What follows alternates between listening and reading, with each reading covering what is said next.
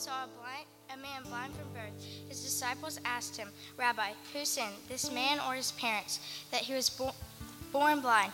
"Neither this man nor his parents sinned," said Jesus, "but this happened so that the works of God might be displayed in him. As long as it is, we must do the works of him who sent me. Night is when no one can work. While I am in the world, I am the light of the world." After saying this, he spit on the ground, made some mud, and with saliva, and put it on the man's eyes. "Go," he told him, "wash in the pool of Siloam." This word means sent. So the man went and washed and came home seeing.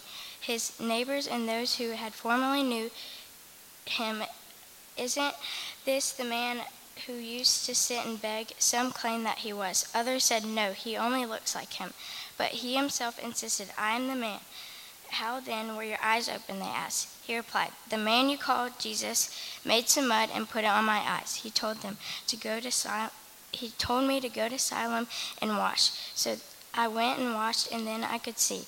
"Where is this man?" they asked. "I don't know," he said. They brought to the Pharisees the man who had been blind. The word of the Lord.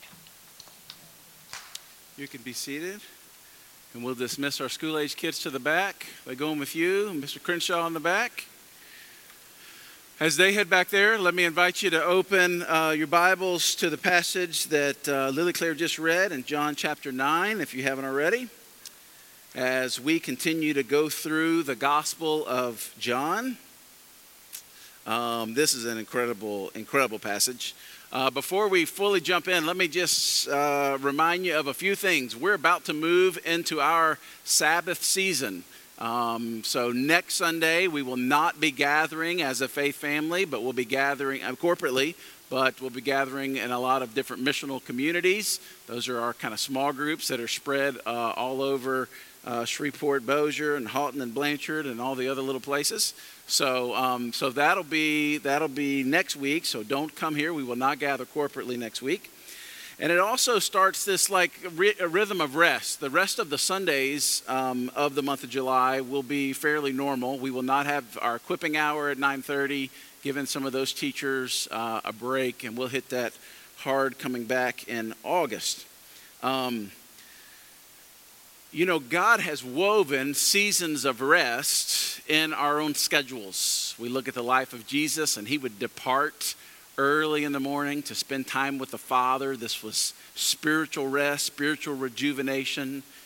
God gave us the gift of an actual Sabbath, one day a week, that he would command the people of the Hebrew people not to work. And that was so that they would remember, they would enjoy creation, enjoy the work of their hand, and they would remember that it's God who meets needs, not us working nonstop. And so that was a gift of rest.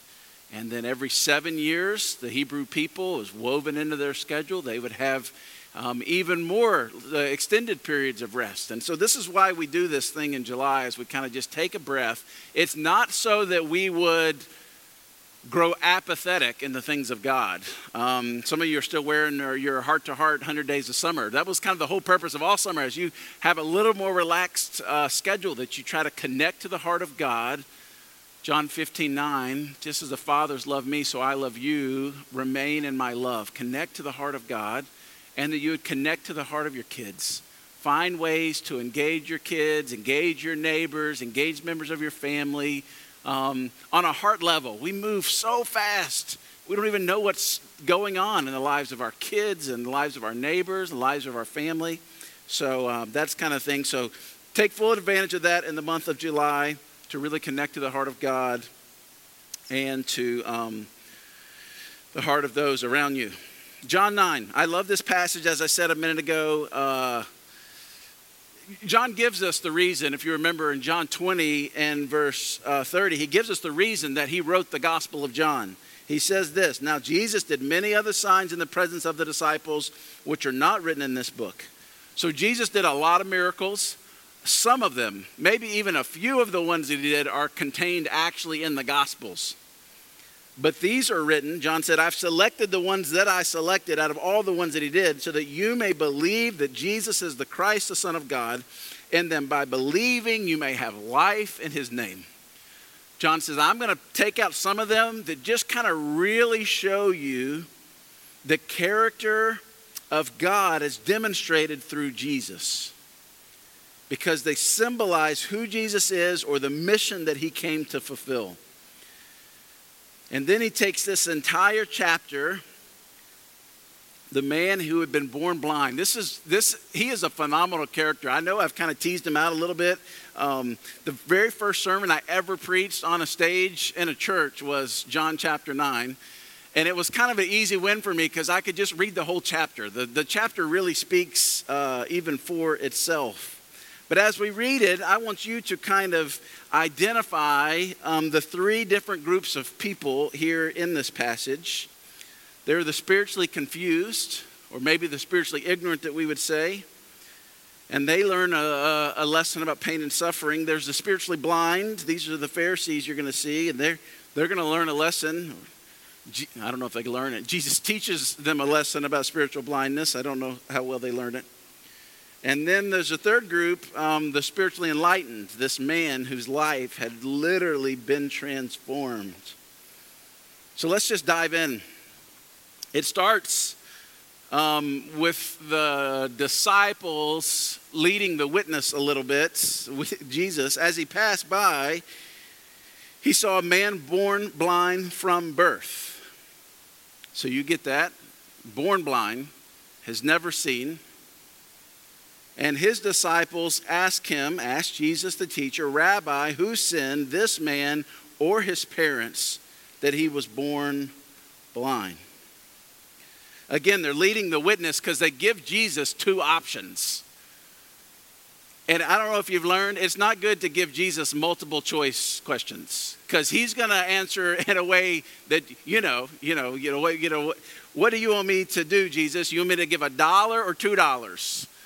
And he says, no, give sacrificially. Don't give Jesus the multiple choice because he's going to choose. He's going to write in the answer no matter what. That's what they've done here. Jesus, who sinned? And it shows us, right, that even the disciples in the beginning, although they're following Jesus and they have believed and follow, and I think that's a sign of real faith, they're confused. They still have some bad theology. It is possible to be a Christian, to be a growing Christian, a maturing Christian, and still have some bad theology in there. And this is why the Word of God is such a beautiful thing to us. Let me just be real honest about my own self. If it's not every day, it's certainly once a week that I'm reading the Bible, and it is confronting some misconceptions that I had about who God is and what he's here to do. And every time I see it, I have to repent of my little box that I tried to shove God in a way that I could understand. And I have to say, God, you're God, and I am so glad that you're God, and I'm not. And this is what's happening even with the disciples here. They're expressing this bad theology, but we can't really fault them. It's a worldly understanding of pain and suffering. And it permeates our culture today. We use the word karma to describe it. You gossip at work and then get a flat tire on your way home. And you're like, oh God, you got me, right? Karma. It's not a theological framework at all. It's a worldly understanding. And these people have been walking with Jesus, set forth this kind of trapping question to Jesus, his own disciples. Who sinned? What is the reason a person will be born blind? Did he sin? Now this is an interesting question, because how in the world could this man have sinned if he was born blind from birth? And there were some Jewish rabbis thinking and expressing these views that you could actually sin in the womb.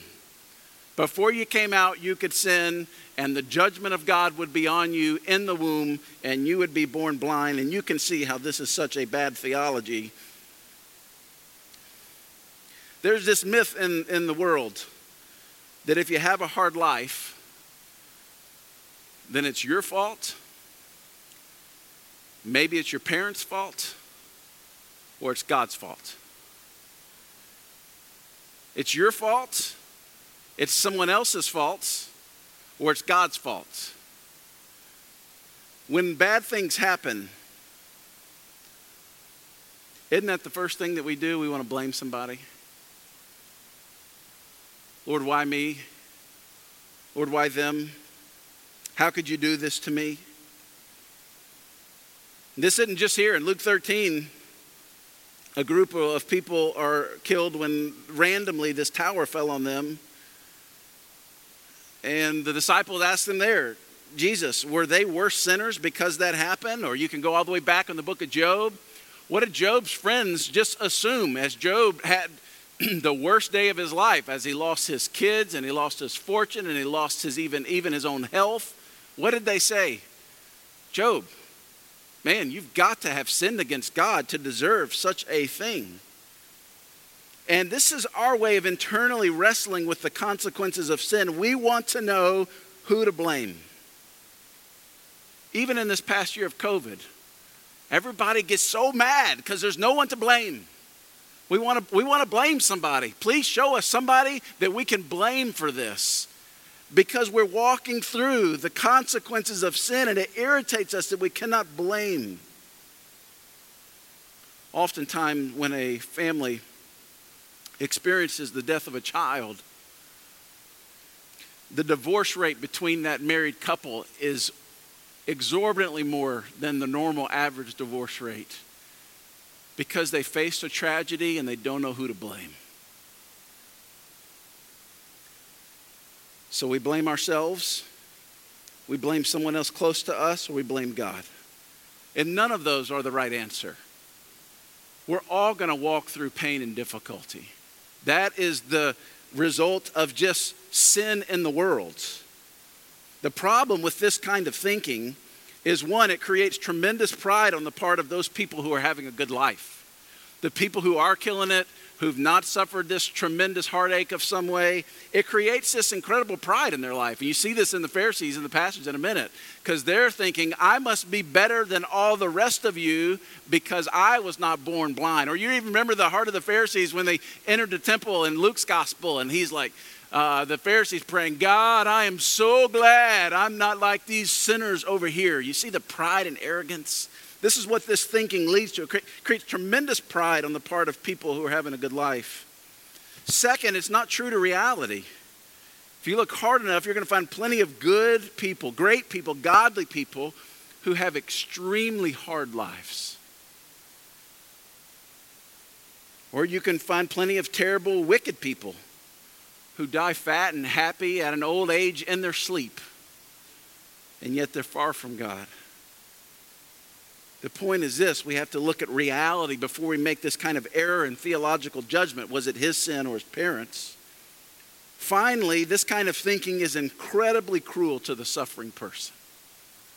The last thing Job needed, can you imagine such heartache? Losing all your kids and all your fortune and your way of life, and just sitting in the misery of that moment. And you bring your friends alongside you for some encouragement, and what do they say? Job, bro, you got sin in your life, man.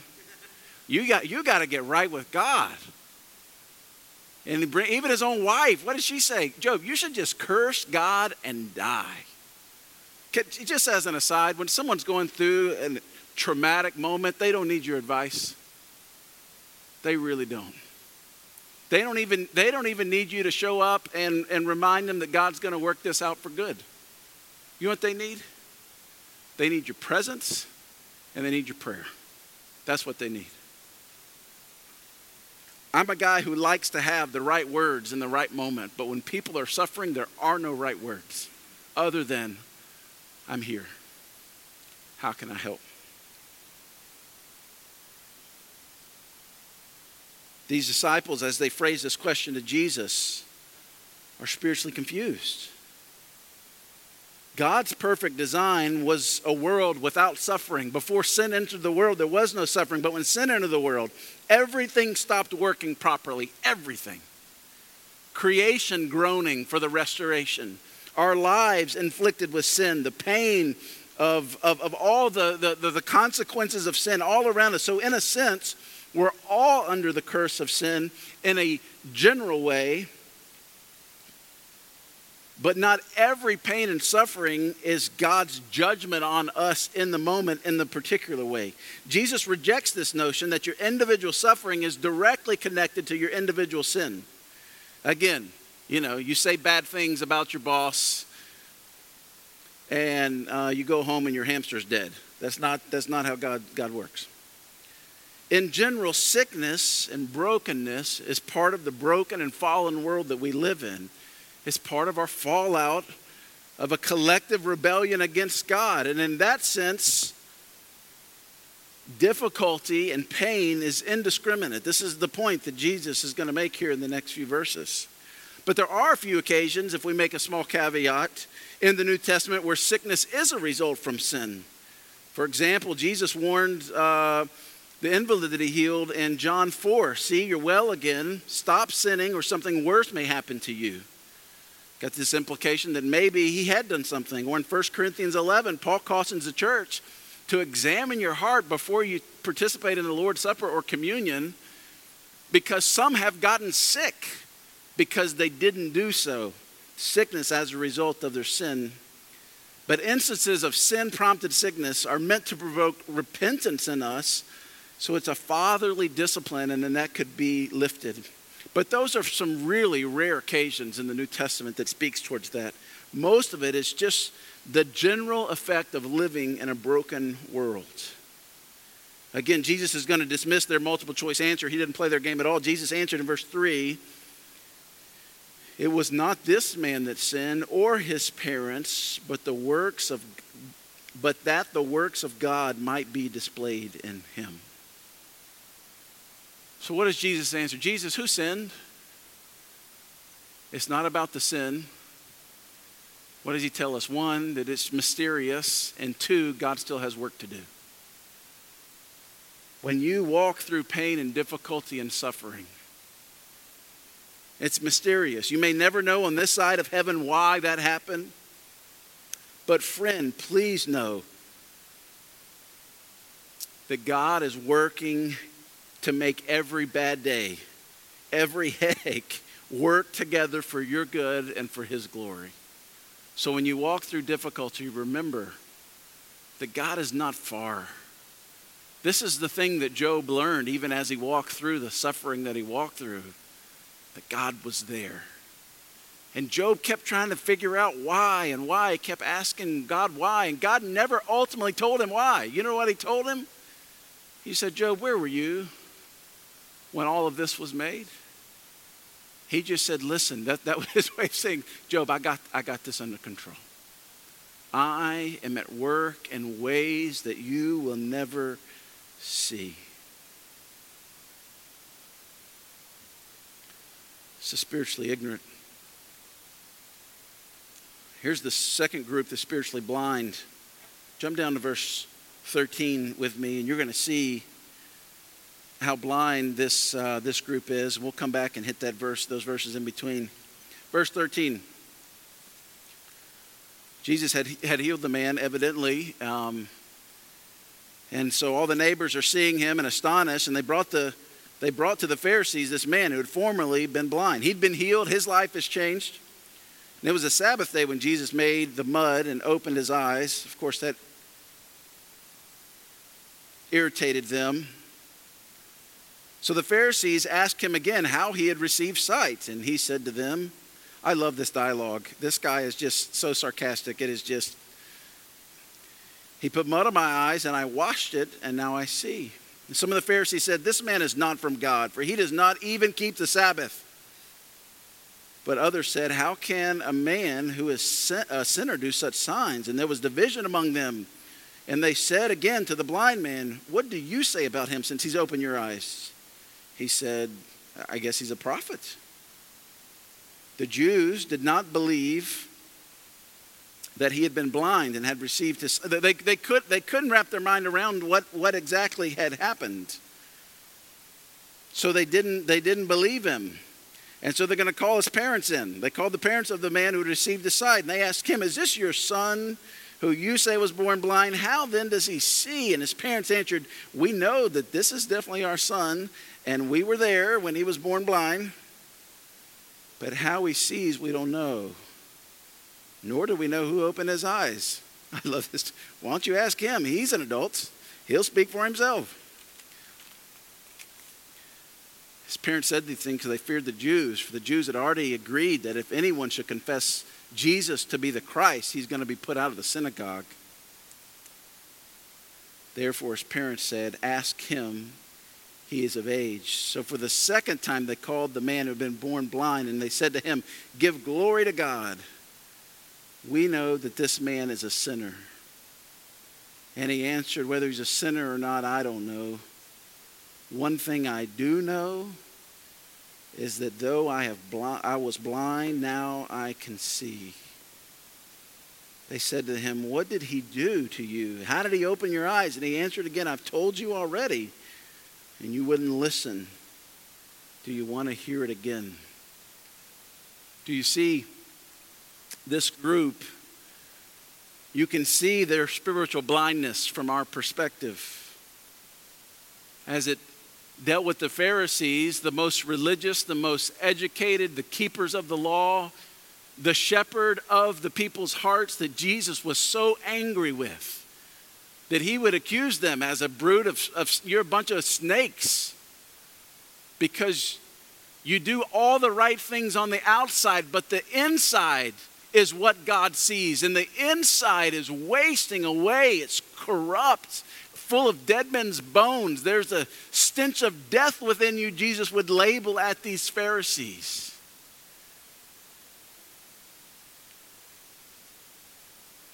The point is, he's trying to tell them, and is going to say even at the end of this chapter, is that they're spiritually blind. Just as the feeding of the 5,000 symbolized Jesus' ability to deal with our spiritual hunger, he's the ultimate bread of life, the healing of this man born blind shows the ability of Jesus to deal with our spiritual blindness. Jesus is using these as an illustration to make not just a physical point, but to convey a spiritual truth. What is spiritual blindness? Well, before we get there, we first have to acknowledge that there is such thing as a sight that's not literal sight. I'll give you an example. For over a decade, I was a youth pastor before I ever had kids of my own. And it was during that decade that I had the best parenting advice, because I had no idea what I was talking about. It was all theory. Have you ever learned that? People who can just communicate to you in theory, but they've never done it, and so they're not to be trusted. Like a skinny chef. We don't trust the skinny chef because you don't eat anything anyway, right? I remember Ashley and I were at a youth conference, and we're sitting in the middle section. The back row of a middle section is out behind us, and in front of us there was a family who had 3 little kids. And this was like way back in 2006 probably, and not every kid was born with a device in their hands. But the kids in front of us all had devices, little Game Boys or whatever, and headphones. And they were playing away while the parents attentively listened to the speaker at the conference. And I leaned over to Ashley and said, our kids will never do that. They're going to sit like good kids in church, and they're going to listen. Fast forward to I have kids, and I'm like, where's an iPad? I will cut off my leg for an iPad. Can we get this kid an iPad so they'll be quiet just for a second, right? I had learned, I had received perspective, a new sight that was not literal, a new perspective.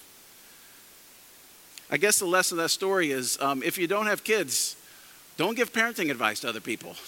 Again, just show up and be helpful, right? Paul uses the phrase spiritually dead in Ephesians 2. Physically alive, but spiritually dead. Because of the sin that's in our lives, we're blind, we're dead, we're unable to see reality. Dead in your trespasses and sins, he says in Ephesians 2. So then what does it mean to have spiritual sight? Until the Holy Spirit opens the eyes of your heart, you can't see spiritual reality. Mostly in these 2 categories, the depth and depravity of your own sin and the beauty of the grace of God. Now, even before Christ, and those who don't follow Christ, you might ask them about sin, and they might say, you know what, there's times that I sin. There's occasionally times I do wrong. But they have not internalized that to realize that I am a sinner in need of forgiveness and grace. Such a great example here. Get back in verse 24. And see the lack of awareness in the Pharisees' lives. Look at their spiritual blindness. Verse 24, they called him in a second time, give glory to God. We know that this man is a sinner. He answered, whether he's a sinner or not, I don't know. One thing I do know, that though I was blind, I now see. They said to him, what did he do to you? He answered, I told you already. You wouldn't listen. You want to hear it again? Do you want to become his disciples? You can hear the sarcasm. I love it. And they reviled him, saying, you are his disciple, but we are disciples of Moses. We know that God has spoken to Moses, but as for this man, we don't even know where he comes from. They did know where he came from. The man answered, why, this is an amazing thing. You do not even know where he comes from, and yet he opens my eyes. We know that God does not listen to sinners, but if anyone is a worshiper of God and does his will, then God listens to him. And they're agreeing, yes, yes, yes. Never since the world began has it been heard that anyone opened the eyes of a man that had been born blind. If this man were not from God, he could do nothing. But they don't hear it. Verse 34, they answered him, you were born in utter sin, and you would try to teach us, and they cast him out. The truth is so close. And yet so far they missed it. The Pharisees are spiritually blind. They don't see their own sin, their pride of arrogance. Jesus does this work right in front of them, and they still don't believe in their own minds. They don't wrestle with their own sin. They don't see their need for God's grace and his mercy. They just can't see it.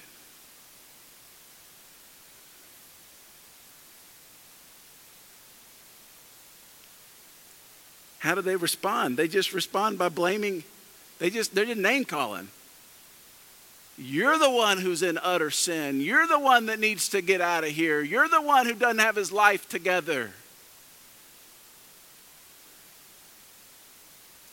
I told Adam Brazier this morning, as I was reading this, if you were here a couple weeks ago, Adam gave a little testimony about God had rescued him. He's been with us a long time. Adam's been with us basically since the start of the church, and he's been doing the things and showing up, and he and I have probably had 1,000 conversations over the past decade about what it means to follow God. But there was this spiritual haze, and there was a spiritual blindness that he just couldn't see until God gave him eyes of faith. Friends, if we're not careful, we'll be Pharisees. We'll think that this faith that we have is something that we earned ourselves. It's something that we did because of our intellect or because of our hard work or our lineage. Even them, what are they bragging on? Oh, we're disciples of Moses.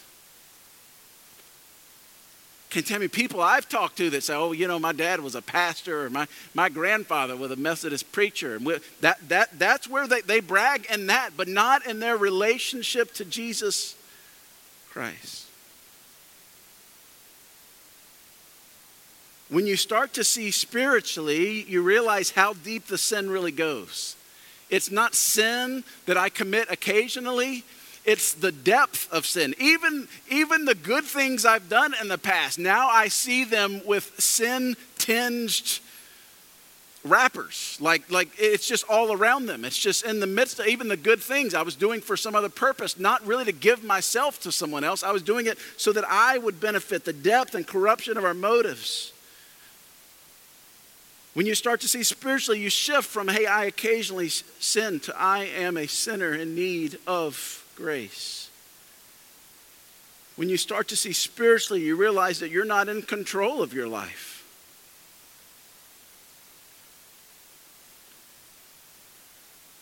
that your old life is driven by fear and lust and a desire to control things. But if we really get honest, we didn't have control over any of those things. When you start to see spiritually, you see the beauty of grace. Not just in an abstract way, you saw a movie that displayed grace or mercy or forgiveness, but you begin to see it as it matches. It's the healing balm for the sin and depravity of your entire. I've got this major sin problem. And yet the grace of God is the remedy for the sin problem that I have. God's grace is a miracle. Jesus has this interaction with the Pharisees, with Simon. You remember he goes over there for dinner. And they're eating, and Simon's thinking bad things in his own mind after the lady comes in and of a bad reputation and pours the expensive perfume on Jesus' feet. And with her tears, she wipes her feet and dries them. You remember the end of that passage? Jesus says,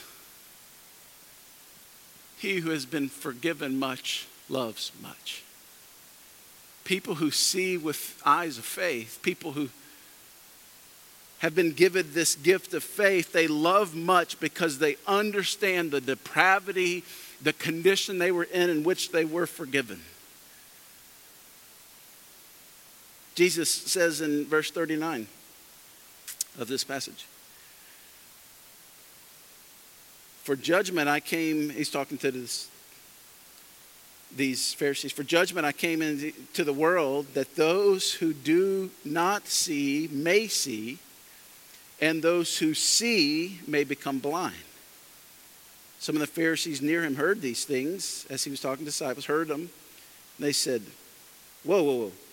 Are you saying that we're blind? Jesus said to them, if you were blind, you would have no guilt. But now you say, hey, look at us. We're the ones who see. Jesus says, your guilt remains. He says this in a very Yoda, Star Wars way. He's really saying two things. First, that there are brilliant people out there with great intellect, great authors, people who are the most brilliant. But when it comes to the gospel, those are the ones who are the most disadvantaged because they rely on their own intellect and brilliance to try to figure out grace. They rely on their own pride. It's their pride that keeps them from Jesus. If I'm so bright and so strong and so gifted and so blessed, then surely if I found a way to start and be successful, start a business, if I found a way to navigate all the difficulties of this world, if I found a way to make a place for me in life, then certainly I can figure out a way to make myself right with God. That's why Jesus said it's really hard for rich people to get into heaven because they think they can do it on their own. Second thing he says is the deepest blindness is blindness to your own blindness. The only blindness that has no remedy is blindness to your own blindness of thinking you've got everything figured out. They can't get help because they'll never lower themselves low enough to ask for it. Man, I wish we had time for me to tell you story after story that breaks this pastor's heart as you sit down and counsel with a couple who just won't humble themselves. We do the whole counseling thing. What does the Bible say? Well, the Bible says this. Well, then this is what you should do. But I'm not going to do that, Pastor. I'm going to do what I want to do. Blindness to their own blindness. Jesus says here, for those people, your guilt remains. Salvation and rescue is right in front of them. And they won't ask for help. Let's look at that third group real quickly. It's really just one person in that group. This is the spiritually enlightened. This is the man born blind. Verse 35, we skipped over this part earlier. Jesus had heard that they had cast him out, and having found him, he said, "Do you believe in the Son of Man?" The man who had been born blind answered, "And who is he, sir, that I may believe in him?" Jesus said to him, "You have seen him, and it is he who is speaking to you." He said, "Lord, I believe." And he worshiped him. Such a short but powerful and dramatic scene. Worshiping the wrong thing reveals your blindness. What is the thing that if it was taken from your life would make you so utterly miserable and without hope that you couldn't see yourself moving on? And you'll know what you worship. What you worship is what you give your life to. What you worship is what you make first priority. What you worship is what your schedule follows and what your checking account follows. That's what you worship. And we can play all the games in here, friends, by saying, you know what, I worship the Lord, but I do what I want to do. No, you don't worship the Lord. You worship yourself. You worship your comfort and your desire and your pleasure. You worship what you want to worship. And that is not worshiping Jesus.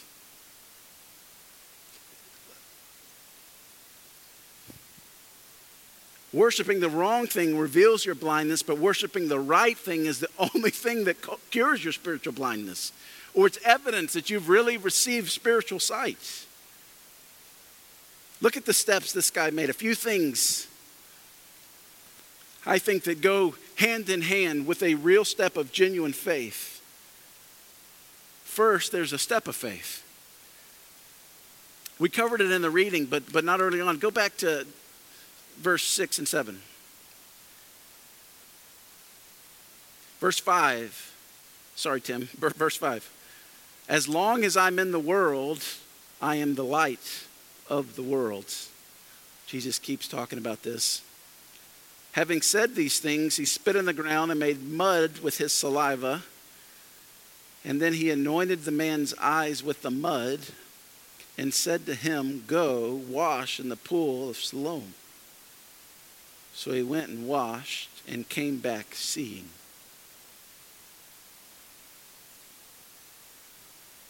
I love how Jesus healed them differently every time. And you know why I think he did that? Because if he just did it one way, we would worship the method. And we would say that's the method. But if you've ever noticed, God works so differently in every situation. So that we would worship the person of Jesus and not the method by which he brought these supernatural acts.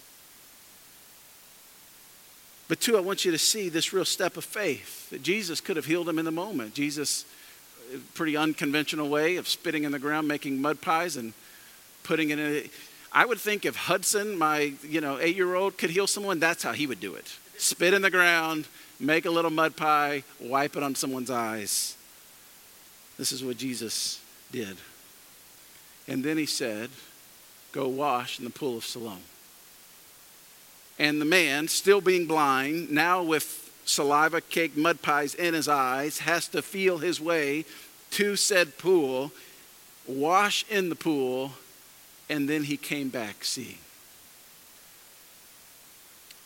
When we follow Christ, there is always a step of faith. We don't see every step. We commissioned Sweet Caroline last week to go and serve in Kansas City. I love that. And there's a lot of steps of faith that she doesn't know how it's going to be and what it is, and I'm going to miss camp, and I'm going to miss summer, and what's this, and am I equipped? There's so many unanswered questions. It's a step of faith. And every time that I read through Scripture that God used someone greatly for his kingdom and his glory, required a step of faith. He didn't lay the whole thing out. He told Mary, "Hey, you're gonna give birth to a baby." Whoa, Lord, I got all these questions. I'm not married. I've never been intimate with a man. How am I going to produce the Son of God? A zillion questions. And God's like, "It's okay. I just want you to follow me." Or you think about they're literally hundreds. I love the story of Gideon. he just keeps taking things away from Gideon. He just keeps removing people. He whittles the army down by how they're drinking the water, and they're already outnumbered. We find out that God is no great general when it comes to our own war tactics. Let's get rid of them, let's get rid of them, let's get rid of them. Especially, get rid of the people who drink the water wrong. Man, we do not want to have those people trying to shoot a bow and arrow. No. Let's get rid of them, let's get rid of them. Then you finally get the best of the best. We got the Navy SEALs. We're going to follow Gideon in. We're going to attack the enemy. And he's like, wait. No weapons. Let's just use a couple horns and some lanterns. Can you imagine that conversation with Gideon? Gideon to the Lord. Lord, I have followed you every step of the way until now. But there's no way we can go and fight these people with a bunch of trumpets. Why did God do that? So Gideon would trust in the power of God and take a literal step of faith.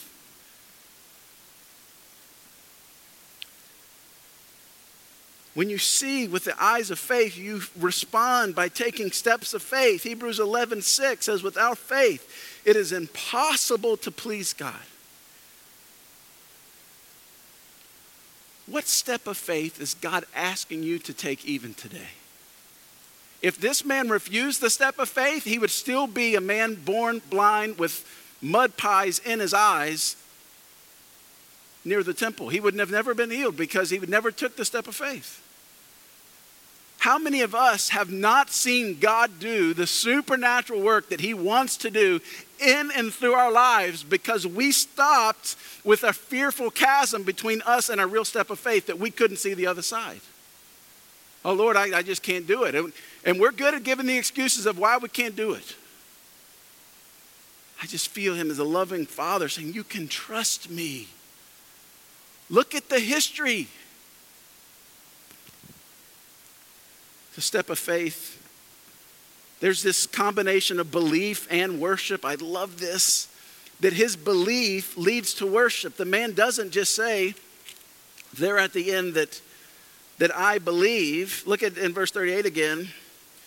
In verse 37, he says, you have seen him, Jesus says, and it is, I'm Jesus, I'm speaking to you. And he said, verse 38, Lord, I believe, and he worshiped him. This combination of belief, cognitive assent, I believe that you are the Son of God. I believe that you're the Messiah. I believe this. But not just believe, because Scripture says even the demons believe and they tremble. It's not just believe. Remember last week in John 8, all the Jews believed. There were many of the Jews that believed them, but they did not want to follow him. That's why in just a few verses they move from belief to throwing stones at trying to kill him. But real faith, real eyes of faith have a combination of belief, believing the right things about who God is and what he's come to do, and worship. Belief that leads to worship. And if I can be real honest with you, I believe this is a real problem in the church. I believe this is a real problem in our church. We have the belief. We don't want to worship. We want to believe all the right things and then act however we want to act. We want him to be Savior and punch the ticket to get into heaven one day, but we do not want him to be the Lord of our lives. You know, when you invite a guest into your house, they're the acceptable places that they can go: the living room, the kitchen, the hall bathroom. Maybe a guest bedroom if they want to look in there. It's kind of weird, but okay. But don't go in my room. And don't you dare look in my closet. Nobody looks. I don't even want to look at my closet. That's like 3 times removed. And this is how we operate in the church. Lord, I want to give you Sundays, and I want to sing the good songs. Phil, I love those songs today. I ran out of that grave. Man, we're ready to have, we want to sing, we want to be singers of the songs. But we don't want to be livers of the life. A life submitted to Jesus. What did Jesus define? You want to be my disciple? Then you take up the cross, an instrument that you died upon, and follow me. What does that mean? That means death to you and your agenda. You're now a new creation with new desires. And you're allowing the Holy Spirit to rework your desires, to really, to will and to do, it says in Philippians. The things that God has actually made you to do that was disrupted by sin. And this is what Paul, in his book to the Ephesians, he keeps coming back to this. You keep putting back on the old self. No, that self has been crucified.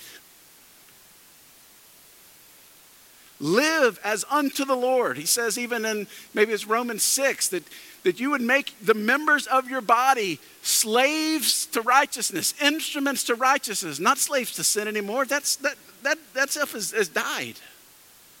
And this is the struggle we live in, because it's been okay for a very long time to be cultural Christians.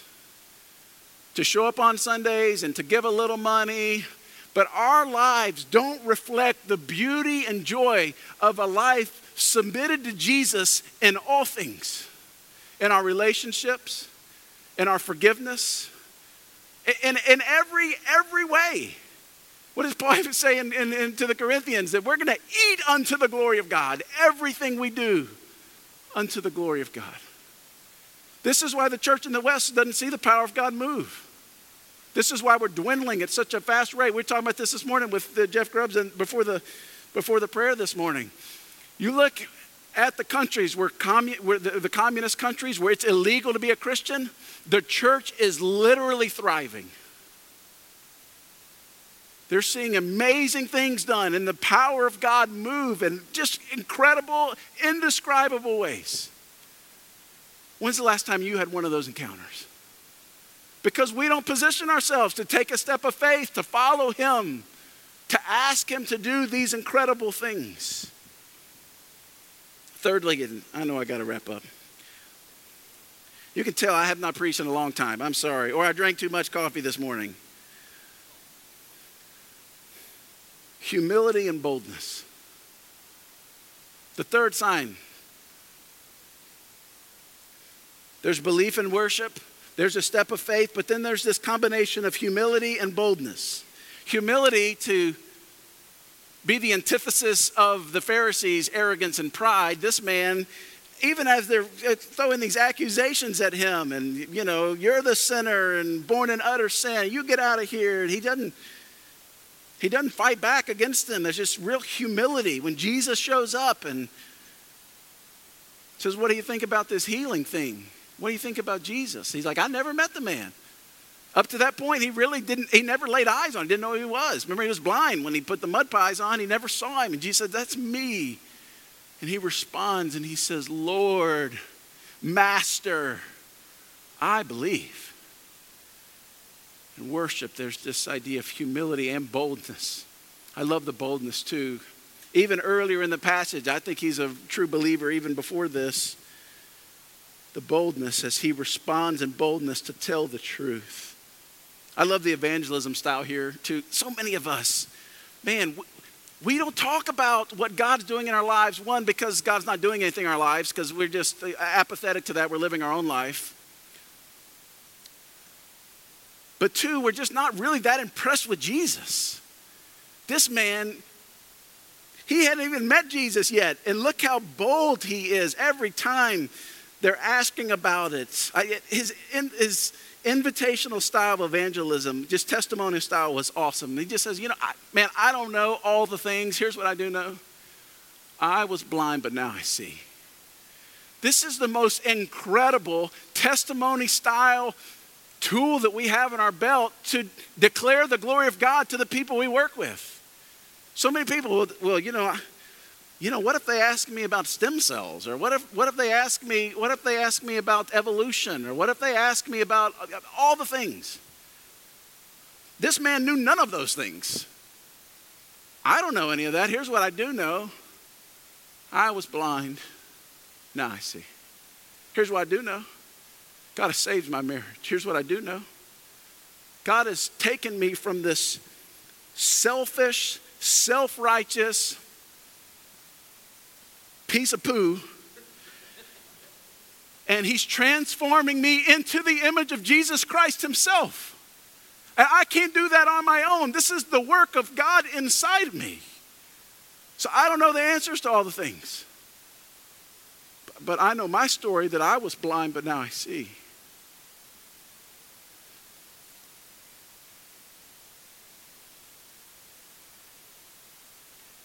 This man's life was radically changed by Jesus. His physical life was changed by the power of Jesus, but his spiritual life was altered by an encounter of the person of Jesus. And maybe this has happened in your life. Can you remember a time where you actually moved from death to life, from blindness to sight? You remember that? Sometimes it happens in a church this size. It happened a long time ago when we were kids, and we just lost the awe of that, of how God moves in such an incredible way. We've just grown old and crusty, and everything irritates us. Maybe this has happened to you, where his love for you became the ultimate measure of your worth, not your performance. His love for you, where you found the treasure hidden in the field and joyfully sold everything in the field because the treasure was everything you ever longed for. To the degree to which you worship will be the degree at which you really see. What group are you in? The spiritually confused? You're following Jesus, but you know, if we're real honest, there's a lot of areas that still need some work, of course. Maybe you would just resolve again to the Word of God, to showing up. Listen, this is why you being here is such a big deal, this pastor, not so that we have people in the room, but so you don't have these gigantic holes in your theology because you miss these important things that we talked about. Maybe the spiritually blind. Maybe no one else would even really know that you're spiritually blind, but you know it. You've been playing religious games for a long time. And you have never seen the depravity of your sin and your need for the beautiful grace of Jesus. Maybe you're the spiritually enlightened. Just seeing God move in your life in an incredible way. After the word is preached, there's always a response. We're going to take communion here in a minute, but I want you to really wrestle with this before you partake. Maybe you would ask the Lord, and I would just ask everybody just to bow their heads right now. You just talk to God. Maybe there's a step of faith in front of you, and you're just going to ask him to give you the courage to take that step of faith. Maybe it's the worship piece. You've been worshiping yourself. It's time to get off the throne of your life and give Jesus his rightful place. Not just believing, but believing that leads to worship. Maybe it's boldness. You need to tell someone else what God's done in your life. You don't have to know all the things. I don't know all the things, but I was blind and now I see.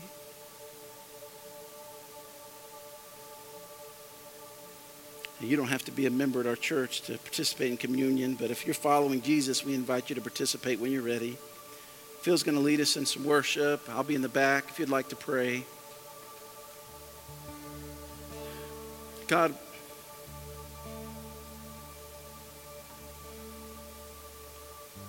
can we see ourselves? Would you allow us this morning to see ourselves as you see us?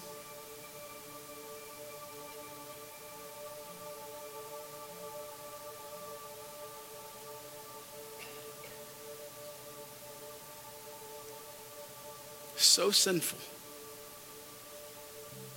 Our hearts so sinful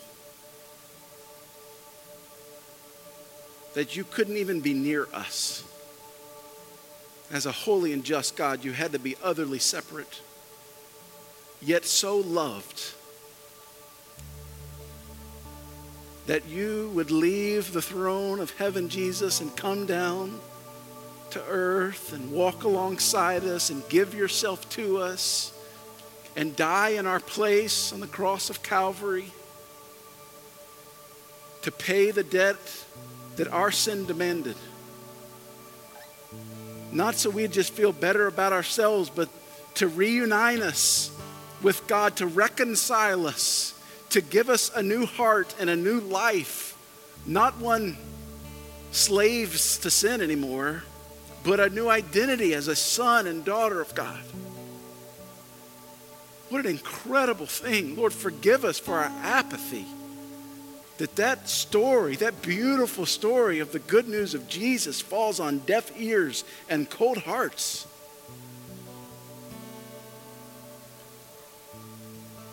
Lord, how can we sing about this great grace and running out of the grave without being moved on some level emotionally, remembering that very moment when you rescued us? Lord, I pray for us, our church. Lord, I pray that you would do something incredible in us. Lord, that we wouldn't play spiritual games, religious games. No posing and posturing in here. Lord, that we could be real honest about the real things of life. Some people in here are struggling with some incredible hurt and pain, and they want somebody to blame. It's the effect of sin. Lord, would you remind them that you love them and you're with them, no matter how hard the days have been or how hard the days will get.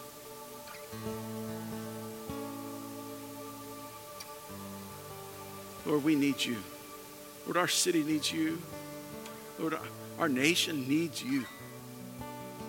Lord, my family, we need you. Lord, I need you. Do this work in our faith family today. In Jesus' name, amen.